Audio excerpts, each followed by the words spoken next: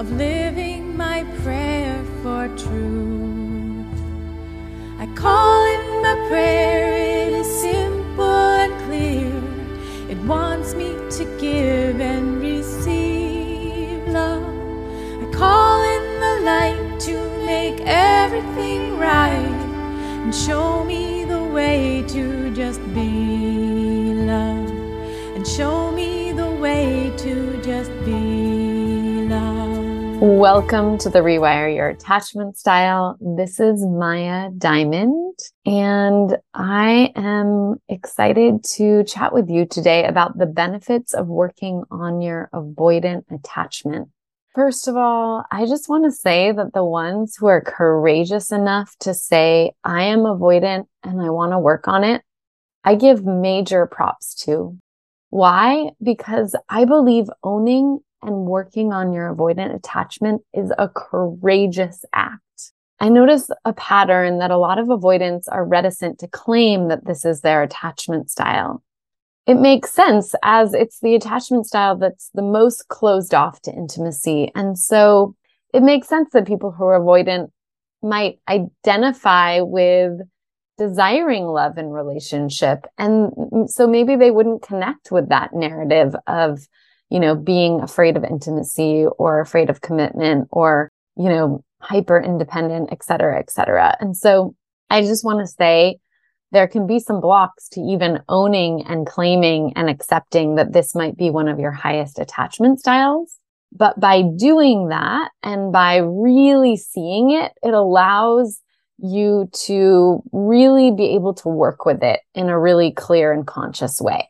Because the problem is that if you never acknowledge or own that this is your attachment style, it will be hard to heal and bring awareness to the patterns that might be destructive, that might keep playing out in your relationships over and over and over again. So again, big kudos to you if you lean more avoidant and are willing to listen to this episode and are willing to do the work to look at it and work with it. I really believe that even though labels can be challenging sometimes, they can also be incredibly helpful for understanding our patterns in relationships. And I just want to say, let's really hold this attachment style with deep compassion and empathy. Because just like the other insecure attachment styles, anxious and disorganized, the avoidant had a lack of presence, love, attunement, healthy boundaries, and connection in childhood. And so the avoidant attachment style was a strategy that was learned and was a survival mechanism that kept the person safe in their family, that allowed the person to really survive in their family and allowed their self to really survive, and was modeled to them, or maybe was modeled to them by a particular parent and imprinted onto them. So part of our attachment styles is, the causation of our attachment style, the origins of our attachment styles are both kind of the way that people are treating us in our childhood, but also what is modeled in our childhood, and also our biology, right? Our genes. So you're already way ahead because you're willing to look at it and you're maybe willing to do the work to become more secure. So some of the challenging patterns in relationships for avoidance are: you may have a hard time truly falling in love and really opening your heart in relationships. You have a hard time committing to a relationship fully because there might be a fear of losing your independence. You may feel kind of disconnected to your needs and feelings and maybe have a hard time expressing them. You have a hard time relying on others. You feel overwhelmed by intimacy. You want relationship, but you need a lot of space and have a hard time communicating that you need it. You leave or run or shut down when things get hard and have a hard time working through conflict. So you may, if you're avoidant, you may relate to all of those or some of those. And so the question then becomes, why work on your avoidant attachment? What are the benefits of working on your avoidant attachment? So here are my top 3 reasons and benefits of working on your avoidant attachment. So number 1, it will create a much more secure relationship for you and your partner. So there's a reason why so many relationships you've been in have been challenging or have not worked out. And probably one of them is it's been hard for you to commit or to open your heart fully. This can be so hard because the person you're with might not feel safe in the relationship because you haven't chosen them fully or you haven't really opened your heart fully. Maybe one foot is in and one foot is out. You get this and you know it's hurtful to others. You don't want to hurt others in relationships, but it keeps happening. The beautiful thing is you can heal. You can become more secure. You can heal the parts of you that feel overwhelmed by intimacy and might unconsciously shut down or push love away and connection away. So usually beneath these defenses or strategies is a deep belief inside of inadequacy. So needing your partner to be perfect or pushing love away unconsciously are defenses against intimacy. So there's a fear, if I really let someone in, then they may see that I'm not worthwhile or enough, or that I'm, not enough or inadequate. And so there's this fear of really fully being seen in relationship. There's also a fear of being trapped, that maybe one or both of your parents was overwhelming and didn't fully see you or honor your boundaries. And so there's a fear that if I really get close to someone, then I'll not have the independence and I won't be able to fully be my true full sense of self. And so therefore I have to create a lot of space, right? So this deep fear of inadequacy, going back to that, is usually caused by not enough presence, attunement, or love in childhood. And this deep fear of being trapped is caused by not getting the space and the independence and the really being seen as this full separate sense of self in childhood. And so there was this engulfment, this enmeshment, maybe by your mother or maybe by your father. And so it's hard to feel like you can have both your full sense of self and have a fully healthy, loving relationship. And it's possible you get to have both. So you might have felt like you had to be a certain way to be loved, or you had to achieve in a certain way to be lovable. And so you weren't actually seen for who you are. Or maybe you had to take care of one of your parents emotionally, so you didn't get the attunement and presence you needed to really feel seen.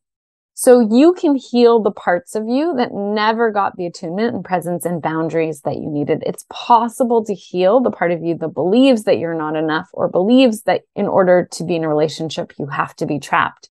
So it's possible for you to heal that so that you can actually receive the deep connection and love and healthy relationship you long for. I've helped so many of my avoidant clients create a new loving relationship to these parts of themselves and become secure and enjoy a secure, healthy, loving relationship. So number 2, for the benefits and the reasons to work on your avoidant attachment, is you'll be able to receive more love in your heart and in your life. I know you learned to do it all on your own because you might not have been able to rely on others. This means it might be hard for you to be vulnerable or seen in your insecurities or vulnerabilities in relationship. It's hard to feel like an island unto yourself. When you have avoidant attachment, you are incredibly self-reliant and independent, which are huge strengths. And it becomes then hard for you to rely on others and let someone else into your heart. If you do the work, you'll be able to trust and rely on others both emotionally and physically, and you'll feel safe to do so. You will trust others more and know others can be there for you too. This will add to the amount of love and care you receive in your life. This will positively affect you to receive more and to see how many people are truly there for you.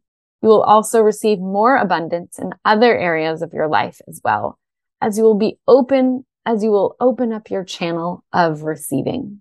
So number 3 is, if you work on your avoidant attachment, you will be truly seen and understood and accepted by those who are really able to do that. So I have a feeling you have someone in your life, or people in your life who are capable of really seeing you and feeling you and hearing you. And, part of working on your avoidant attachment is reconnecting to your needs, reconnecting to your feelings, reconnecting to your vulnerabilities and desires, and learning how to communicate those. So you might have grown up in a household that it was emotionally distant, where people didn't communicate their feelings or needs or boundaries or desires. And for this reason, you didn't get modeled that kind of communication. So it might seem foreign, or you might feel shame when you think about expressing needs, feelings, desires, or boundaries. When you start communicating these things in relationships, others will know and see you more. And so you will feel more connection and known. You'll feel more known and seen and loved in your relationship.